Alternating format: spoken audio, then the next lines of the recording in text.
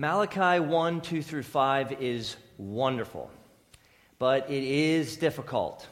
It is difficult, so you have to be ready for that. You're going to be challenged, and that is really, really good that we're challenged, because being challenged can strengthen our faith and deepen our love for God.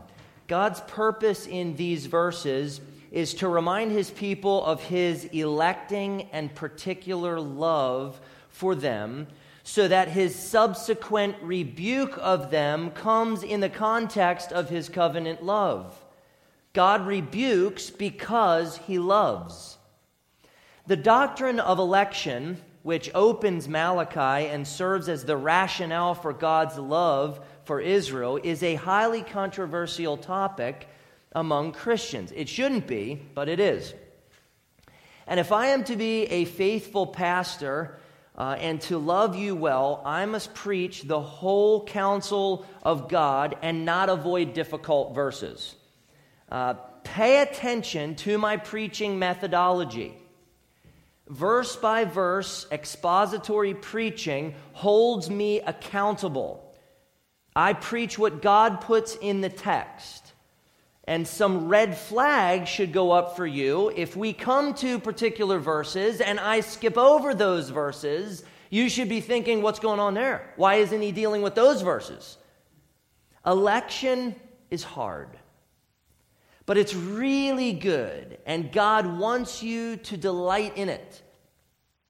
Malachi 1, 2 through 5 may be difficult to understand, but if we study and think hard to understand, if we humbly receive what the Spirit teaches through these verses, our faith will be strengthened and our love for God will be deepened. My guess is some of you will really struggle with Malachi 1, 2 through 5. God's sovereign election as the basis for his covenant love is not immediately easy to swallow for many people. Your theology might be confronted. You may be uncomfortable with what I say. But at the end of the day, I hope you pour yourself over Scripture to see if what I say is true. And in that journey, I hope you come to grasp more God's covenant love for you. These verses may actually lead you to an impasse between what you feel should be true about God and what actually is true about God. And if you find that your theology clashes with God's word at any point, my counsel is please adjust. You adjust. Don't adjust what his word says. Please know also that I feel tension in myself over these things. Okay? I have some deep questions that I don't know the answers to regarding these types of things. I'm not under the delusion that I have resolved every tension, nor that I can resolve every tension you may feel with this passage. But I do want to help you see the beauty of God's electing love more clearly, which only the Holy Spirit can do through his word. So let's trust the Spirit together to work in us, to unify us in his word and in his fatherly love. I'm going to stretch this sermon into 2 weeks. Hopefully this week sets us up to better understand this text, and then we'll study it in greater detail next week. Now, you probably don't love going to the dentist. I don't know too many people that love going to the dentist, but praise God for dentists, right? Praise God for dentists. They're a blessing. We shouldn't forget what our mouth would be if we hadn't gone to the dentist. Sometimes dentists, they'll administer something called Novocaine. Not my favorite thing in the world, to receive those little shots that really hurt. But Novocaine is really, really, really good. Dentists give us just a little bit of pain so that we can more easily accept the greater pain that is inevitably coming. Novocaine prepares us. It prepares us to receive something really good. but something that can be painful. Dentists do wonderful things. If you think about it, we're glad for dentists, but they do some painful things.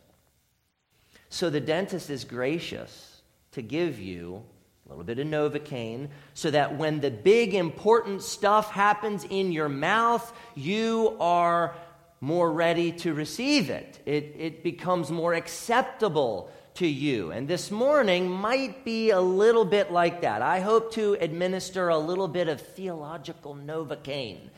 Some of these thoughts, they might actually hurt on their own. And I recognize that, but they're meant to prepare us for wonderful things, necessary things that are coming in the text, in Malachi 1, 2 through 5, that might actually feel painful for you. Hopefully not, they might. But those things are really, really, really, really good for you. So here's the theological Novocaine. Several questions and then some thoughts, and I hope this works. Do you know and understand more or less than God? Now that sounds silly, but some professing Christians refuse to believe certain things God says in His Word because it just doesn't seem right to them. They cannot conceive that certain things about God would be true. So they ignore and they critique and they misinterpret Scripture because they prefer their perspective to God's perspective. It's a danger for all of us, really. We all are tempted to do this. Look at what the evangelical church has done with homosexuality. Look at what the evangelical church has done with God's wrath. Look at what the evangelical church has done with the doctrine of hell. The Bible speaks clearly on these things, and yet so many professing Christians ignore and critique and misinterpret Scripture because they want something else to be true. Listen to what God says about His knowledge. This is all coming from Scripture. I'm going to move quickly. Do you know the balancings of the clouds, the wondrous works of Him who is perfect in knowledge? Great is our Lord and abundant in power. His understanding is beyond measure. I am God and there is no other. I am God and there is none like me, declaring the end from the beginning and from ancient times, things not yet done, saying, my counsel shall stand and I will accomplish all my purpose. I have spoken and I will bring it to pass. I have purposed and I will do it. For as the heavens are higher than the earth, so are my ways higher than your ways, and my thoughts than your thoughts. Oh, the depth of the riches and wisdom and knowledge of God, how unsearchable are His judgments, and how inscrutable His ways. Now here's what God says about our understanding. The natural person does not accept the things of the Spirit of God, for they are folly to him. And he is not able to understand them because they are spiritually discerned. Do you know more or less than God? You can't understand God or His Word until God Himself graciously opens your heart and mind and gives you understanding. Malachi needs to be spiritually discerned, or else it will not be discerned. If you try to discern this with human wisdom, you're done. You won't get it. You'll miss it entirely. Only the Spirit of God can help you get this. God will unveil for you incredible things in His Word. Wonderful, unpack wonderful mysteries for you from His Word. But you must be humble, teachable, and completely dependent upon the teaching of the Holy Spirit. Another question: will you believe whatever God tells you in His Word? Last week we saw that Malachi was breathed out by God. Are you ready to believe whatever Malachi says and adjust your views so that it is in line with Malachi? You see, there are a lot of people who reject portions of God's word because they prefer their own extremely limited perspective to God's absolute and comprehensive perspective. Are you ready to believe whatever God reveals to you in his word? And you need to answer that honestly. This might be a clash of worldview here for you.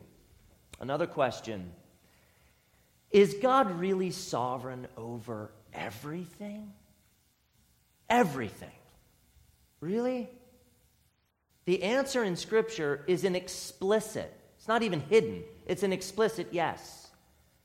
God's absolute sovereignty over all things is a thread throughout the Bible. Let me show you one scripture. There are many we could go to, but I just want to show you one and then offer you a logical argument, which I hope helps you understand and then apply the sovereignty of God.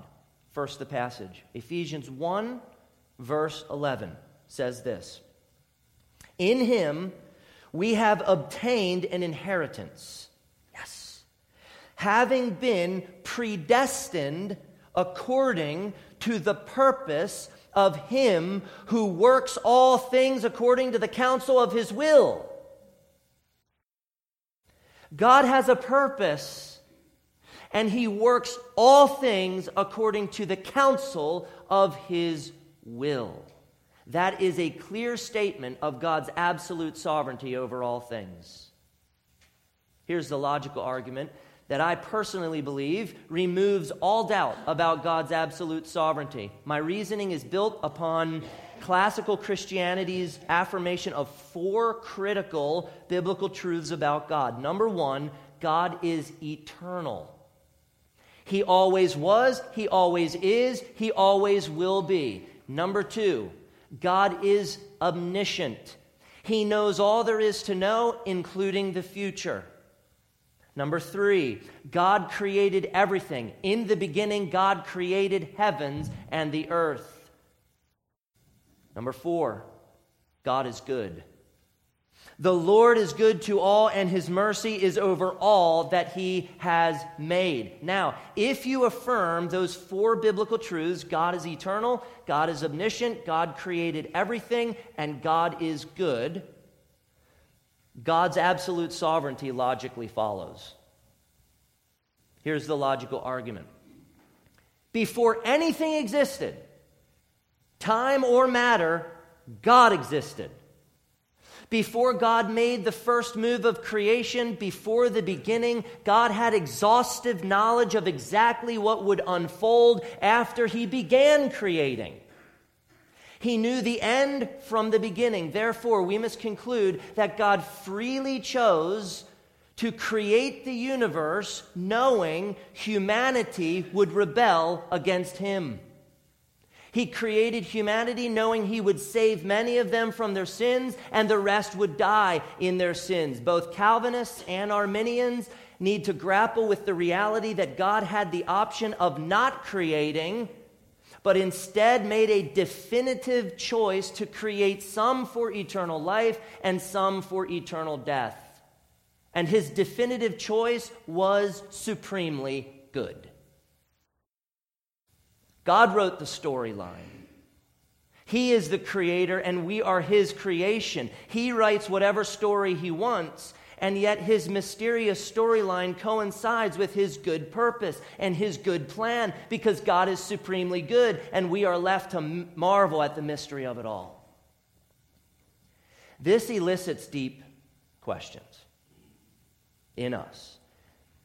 But please pay attention, unless we tamper with the character and nature of God, unless we change him to suit our human sensibilities, we cannot deny that God made a definitive choice before the beginning. I don't see an orthodox or a God-glorifying way around it.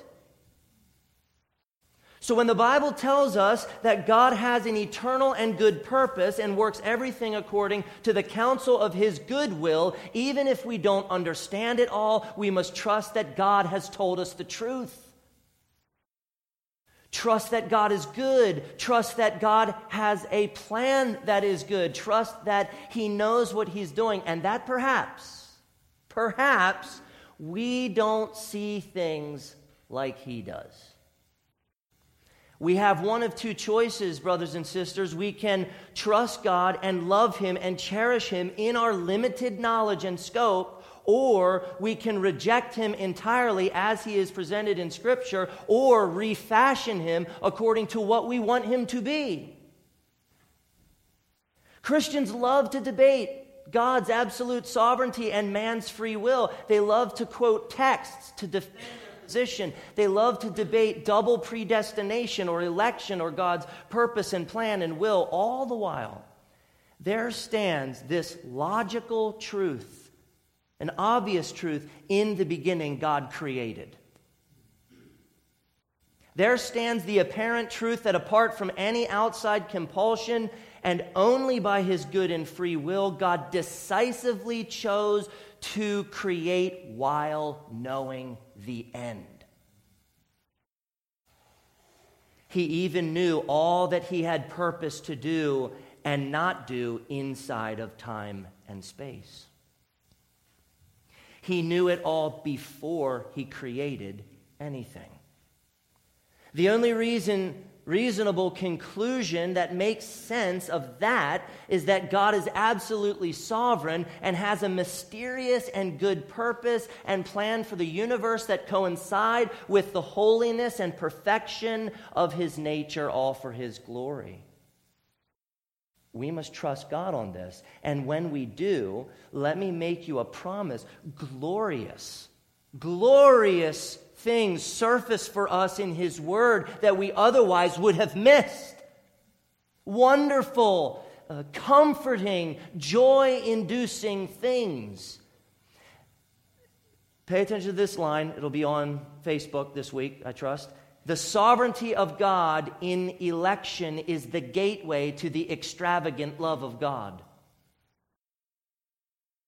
Oh, that we would not simply know the sovereignty of God, but delight in the sovereignty of God, so that we can more fully delight in the lavish love of God.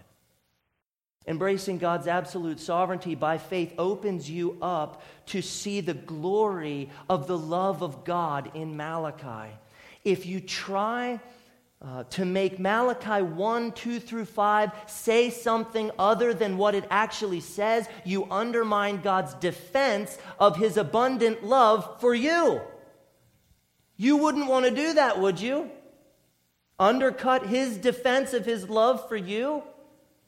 The sovereignty of God and the love of God are inseparable in Malachi 1, 2 through 5. Can't separate them. They come together. Another question: can God do anything that He pleases? You might feel like God should do things that please you. If God must do what pleases you and me, then we are God and He answers to us. But God is an absolute free being who needs no one else, nor does He answer to any but Himself. God does as He pleases.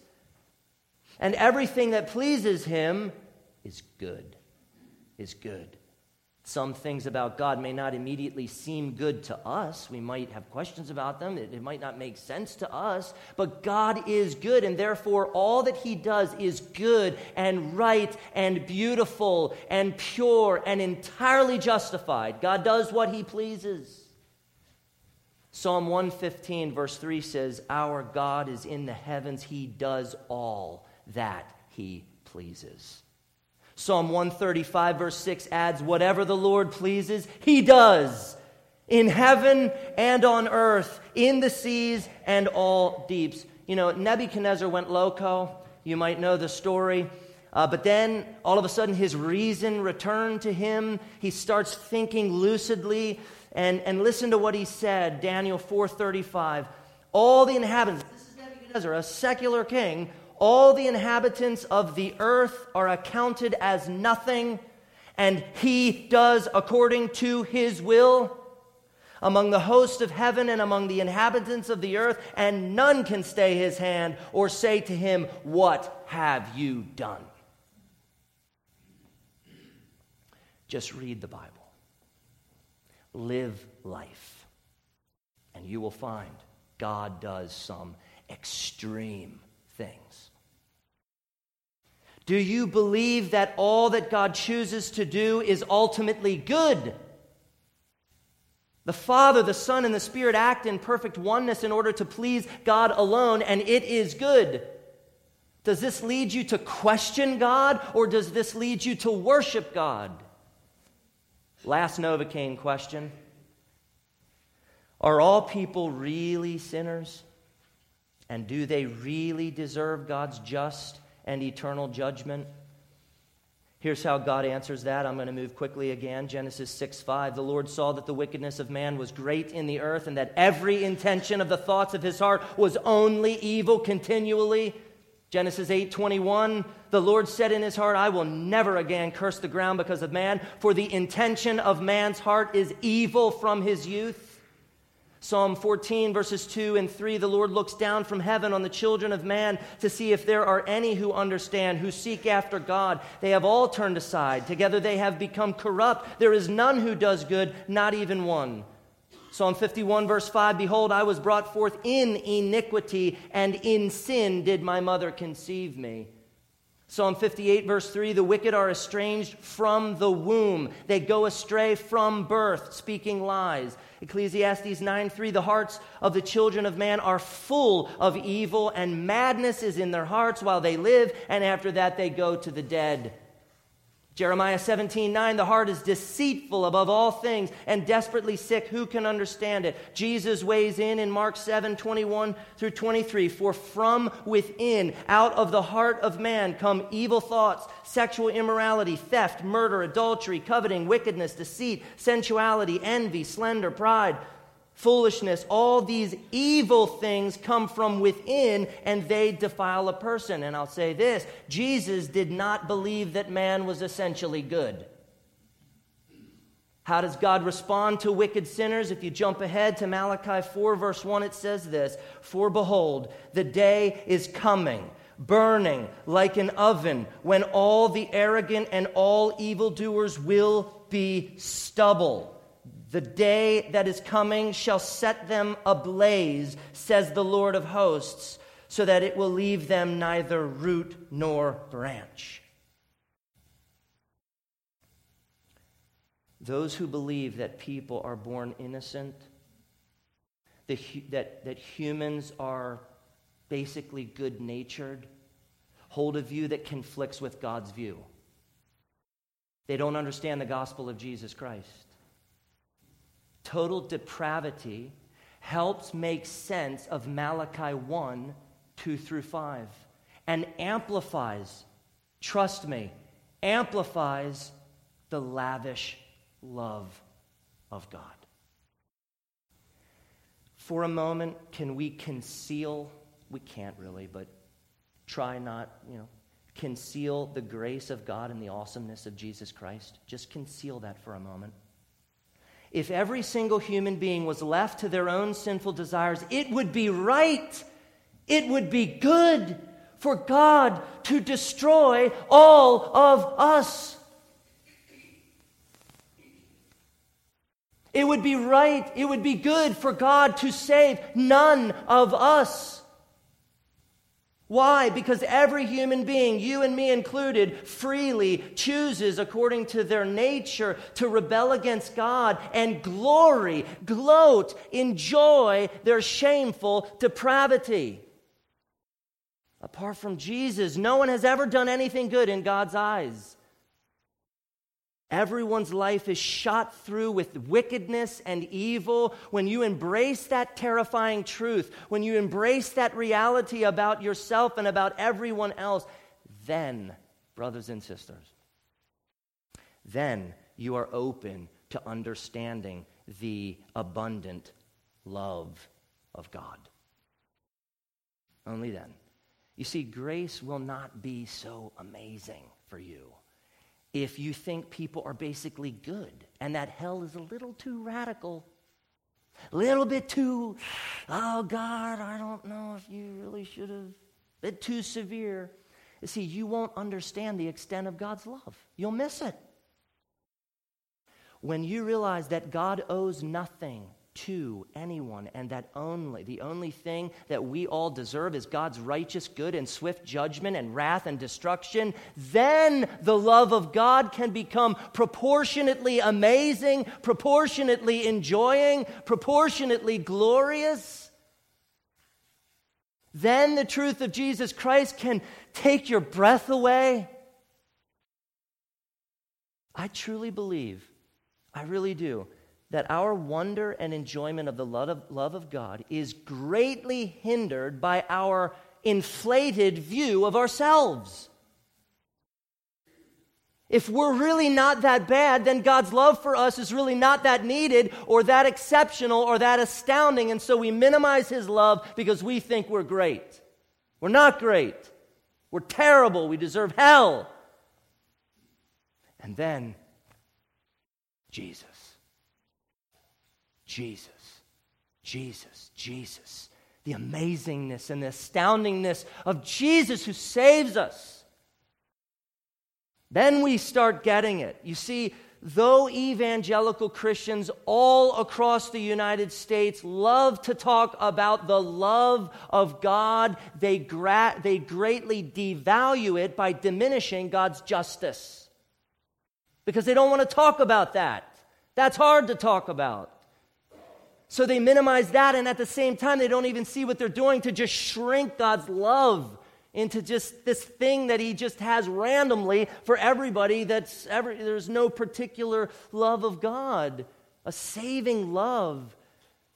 You see, God's love becomes less compelling for people because they don't feel the weight of His terrifying wrath, His judgment. Think about it. You will celebrate the recovery from a mild headache, much less than you will celebrate the full recovery from a terminal illness. You won't experience the extravagance of God's love as you should, until you are struck more and more by the wickedness of human nature and the odiousness of sin. Excuse me. That's what happens when I don't drink. Need to drink more water. God help me with that discipline in my life. Now, you might be thinking, that's supposed to be theological Novocaine. That hurt enough on its own. Thank you very much. That's not helping. And I understand that. I know that I condensed a lot of biblical theology and a lot of serious topics down in just a few little comments in one sermon. I know that. However, my hope is that these thoughts prepare you to better understand Malachi 1, 2 through 5. And really the entire book of Malachi. They are purposeful thoughts. I'm not just saying it to them to be hard. They're purposeful.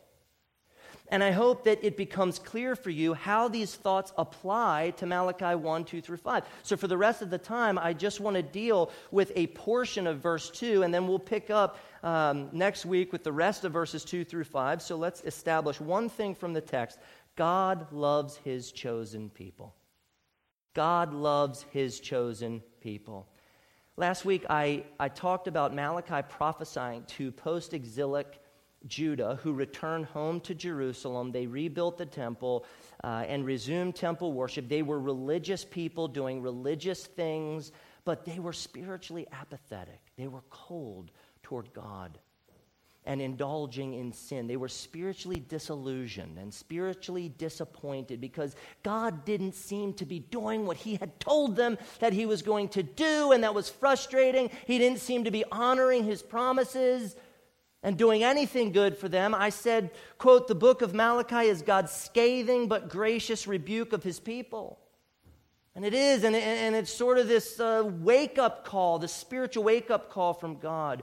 And yet notice how God begins His scathing rebuke. I have loved you, says the Lord. I have loved you. The Hebrew suggests a past and continuing love. It's not past as in I used to love you, but now because you were so messed up, I don't love you anymore. That's not what God was saying. I loved you back then, and I continue to love you now, is what he was getting at. Now, ask yourself the question, why would God begin a scathing rebuke with telling them he loves them? That seems a little odd. And I think God wanted to remind Israel of his electing covenant love for them so that his rebuke would come in the context of his incredible love for them. Love in verse 2 is much more than a deep affection or delight. It's like what Moses said to Israel in Deuteronomy 4:37, and because he loved your fathers and chose their offspring after them. It was God's electing covenant love. It was love based on his sovereign choice and promise. Dr. Ian Duguid wrote this: love in this context is not an emotional feeling, but rather a covenantal term that expresses the behavior that flows out of committed relationship. End of quote. How did that loving relationship begin? How did it start? Well, God chose or elected to pour out his covenant love upon Israel. Before he rebuked Israel, God reminded them that they were his chosen and precious and beloved covenant people. God said, I have loved you. You, that's exclusively Israel. Not all the other nations of the world. Israel, that's who he's talking to. God was expressing particular love for Israel. And verse 2 solidifies that point. Yet I have loved whom? Jacob. Jacob, did Israel descend from Esau? The answer to that is no. All right, no, he did not. No, they did not. The nation of Israel descended from Jacob, the one whom God gave the name Israel, the one whom received God's covenant promises alone. Had Israel been faithful to God? Had Israel merited God's choice somehow? No. Go back to Abraham, Isaac, and Jacob. Go back to Moses. Go back to the judges. Go back to King Saul, King David, King Solomon, any of the kings. Pick a king. Go back to the prophets, including Malachi. Israel continuously broke God's covenant over and over and over and over again. They merited nothing. So then, isn't the logical question to ask, how in the world could God continue to love Israel when they have been so utterly unfaithful to him? Well, the answer to that is simple. Covenant. Covenant. A word used 7 times by Malachi in this book. Despite Israel's unfaithfulness, God still loved them because he had made a covenant with Abraham. And God never breaks his promises. God never breaks a covenant. He will honor every single thing that he said he will do. Now, if you're my children, or not if you're my children, if you go to my children and you ask them, what is a covenant? They will be able to tell you a covenant is a solemn bond between 2 or more persons. They'll be able to give you that intellectual answer. My children are intellectuals. Dr. Mark Jones said it like this: at its most basic level, a covenant is an oath-bound relationship between 2 or more parties. God swore an oath with Abraham and entered into relationship with him. God promised him a son who would be his heir, but even more, God had Abraham look at the myriad of stars in the beautiful sky, and he said this, so shall your offspring be.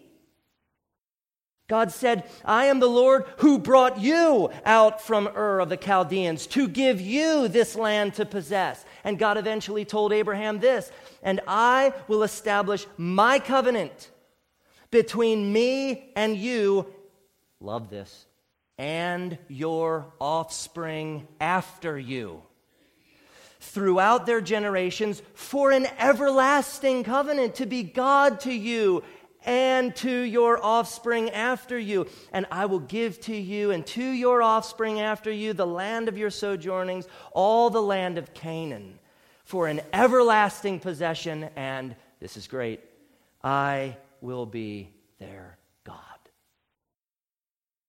Every time offspring is used there, it's pointing in part to Israel in Malachi's day. God promised to be their God. He would not forget. You see, God chose Abraham, God elected Abraham, and Abraham did nothing to influence his choice.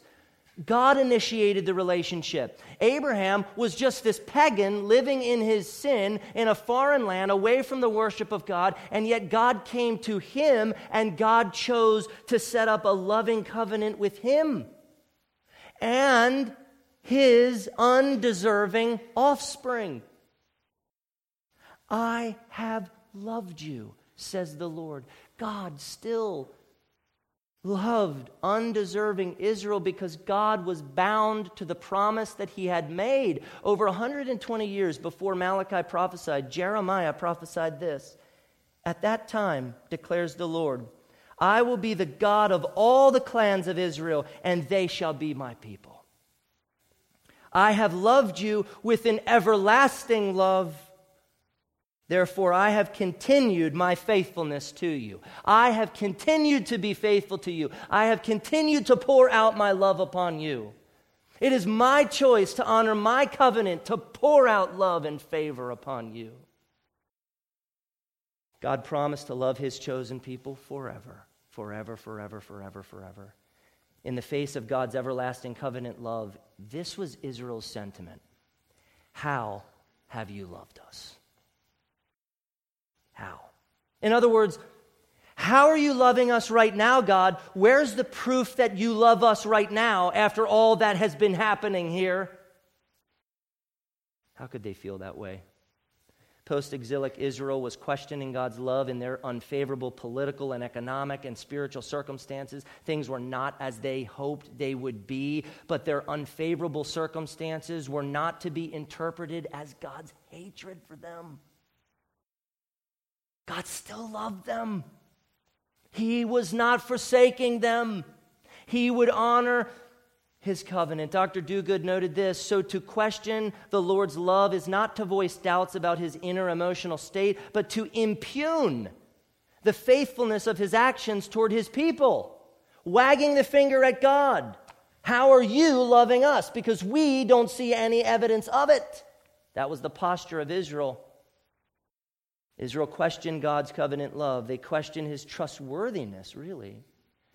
So, what did God do? He defended his love. He made an argument. He gave them an answer. You want to know that I love you? Let me say a few things about that. And he did. So God defended his love. And it may surprise you that God used the doctrine of election to defend or to vindicate his love for Israel. God believes that election is inseparable from his love. This is God's perspective. So let's bring this home real quick. What difference does this make for us? And I want to ask this. Do you know what Paul said in Galatians 3:29? And if I was in your shoes, I'd say, nope. Could you tell us? So I have it in my notes, so I'll just read it for us. This is what God says in Galatians 3:29. Please get this. And if you are Christ's, then you are Abraham's offspring, heirs according to promise. You get that? And if you are Christ, if you belong to Christ, then you are Abraham's offspring, heirs according to promise. If God has circumcised your heart, if God has regenerated your heart, if God has made you spiritually alive, if God has united you to Christ by faith, if God has adopted you into his family, if you truly belong to Christ, all of which you can see confirmed in your turning from sin and your trusting in Christ as the only possible way to save you, if you trust in Christ alone, then you, brothers and sisters, are true Israel. You are Israel. God chose to make you the offspring of Abraham, Isaac, and Jacob by grace through faith. Your faith and your baptism mark you as a covenant son or daughter of God. You are an heir according to God's covenant promise by grace through faith in Christ alone. And so because of the sovereign work of God through Christ for you and in you, and because of your union with Christ by grace through faith, you must hear God saying directly to you, I have loved you. I have loved you. Yes, God has loved even you and me. God loves his chosen people, and your union with Christ proves to you that God loves you with his electing and particular and eternal love. God will honor his covenant and love you forever. He won't let you go. Oh, no. No, he won't let you go because he gave his son to purchase you, to redeem you, to have you. Why would he let you go when he wants you? Based on nothing that you have done. And he sets his love, chooses to set his love on you. He cannot stop loving you, the saints, because of his promise that he made many years ago. You belong to him. So, before we head into God's scathing but gracious rebuke, you have to hear God tell you, I have loved you. If you get that as the tone of this book, as the reason the rebuke comes, then when the rebuke comes, you hear it as a loving father loving you by telling you some things that are really wrong with you. And he wants to bear with you and to change you and to conform you into the image of Christ. Then you hear love in the rebuke. You don't hear, well, God seems so angry at everybody. No. I have loved you. Hear that first. So leave here today confident, completely confident, because of your union with Christ, that God loves you. Loves you. Let's pray. Father, there are some tough things that we have to talk about because you put them in Malachi. And God, these things are not tough for you. They're tough for us because we're confused people. You see these things perfectly clearly and you say, glorious. And so God, I just pray that you will, by your Spirit, work in our questions, work in our doubt, work in our anger, work in our frustration, work in whatever we feel towards the doctrine of election, and help us to see the truth that you have put there. Help me to be accurate, to simply stick to the text, and to try to reveal what Malachi meant when he wrote this prophecy, what you meant to communicate to us through him. And I pray for my brothers and sisters. They have some hard work. I got some hard work, but they've got some hard work too, because they need to study the Bible on their own and test everything that I say. So the responsibility is on both of us, God, to both preach the truth and to hear the truth and to respond to the truth with joy and comfort and peace. So God, the only thing I can do is ask that your Holy Spirit works to reveal for us the love of God that is so clearly evident in these verses, but that is very interestingly communicated. Your defense for your love of Israel is maybe not what our defense would have been. And so, God, it's going to take a lot of work, a lot of spirit, a lot of truth for us to actually understand what you're trying to say. So prepare us for next week, which will be the second part of this, God. Work in our hearts all week as we study this together. In Jesus' name and for your glory, amen.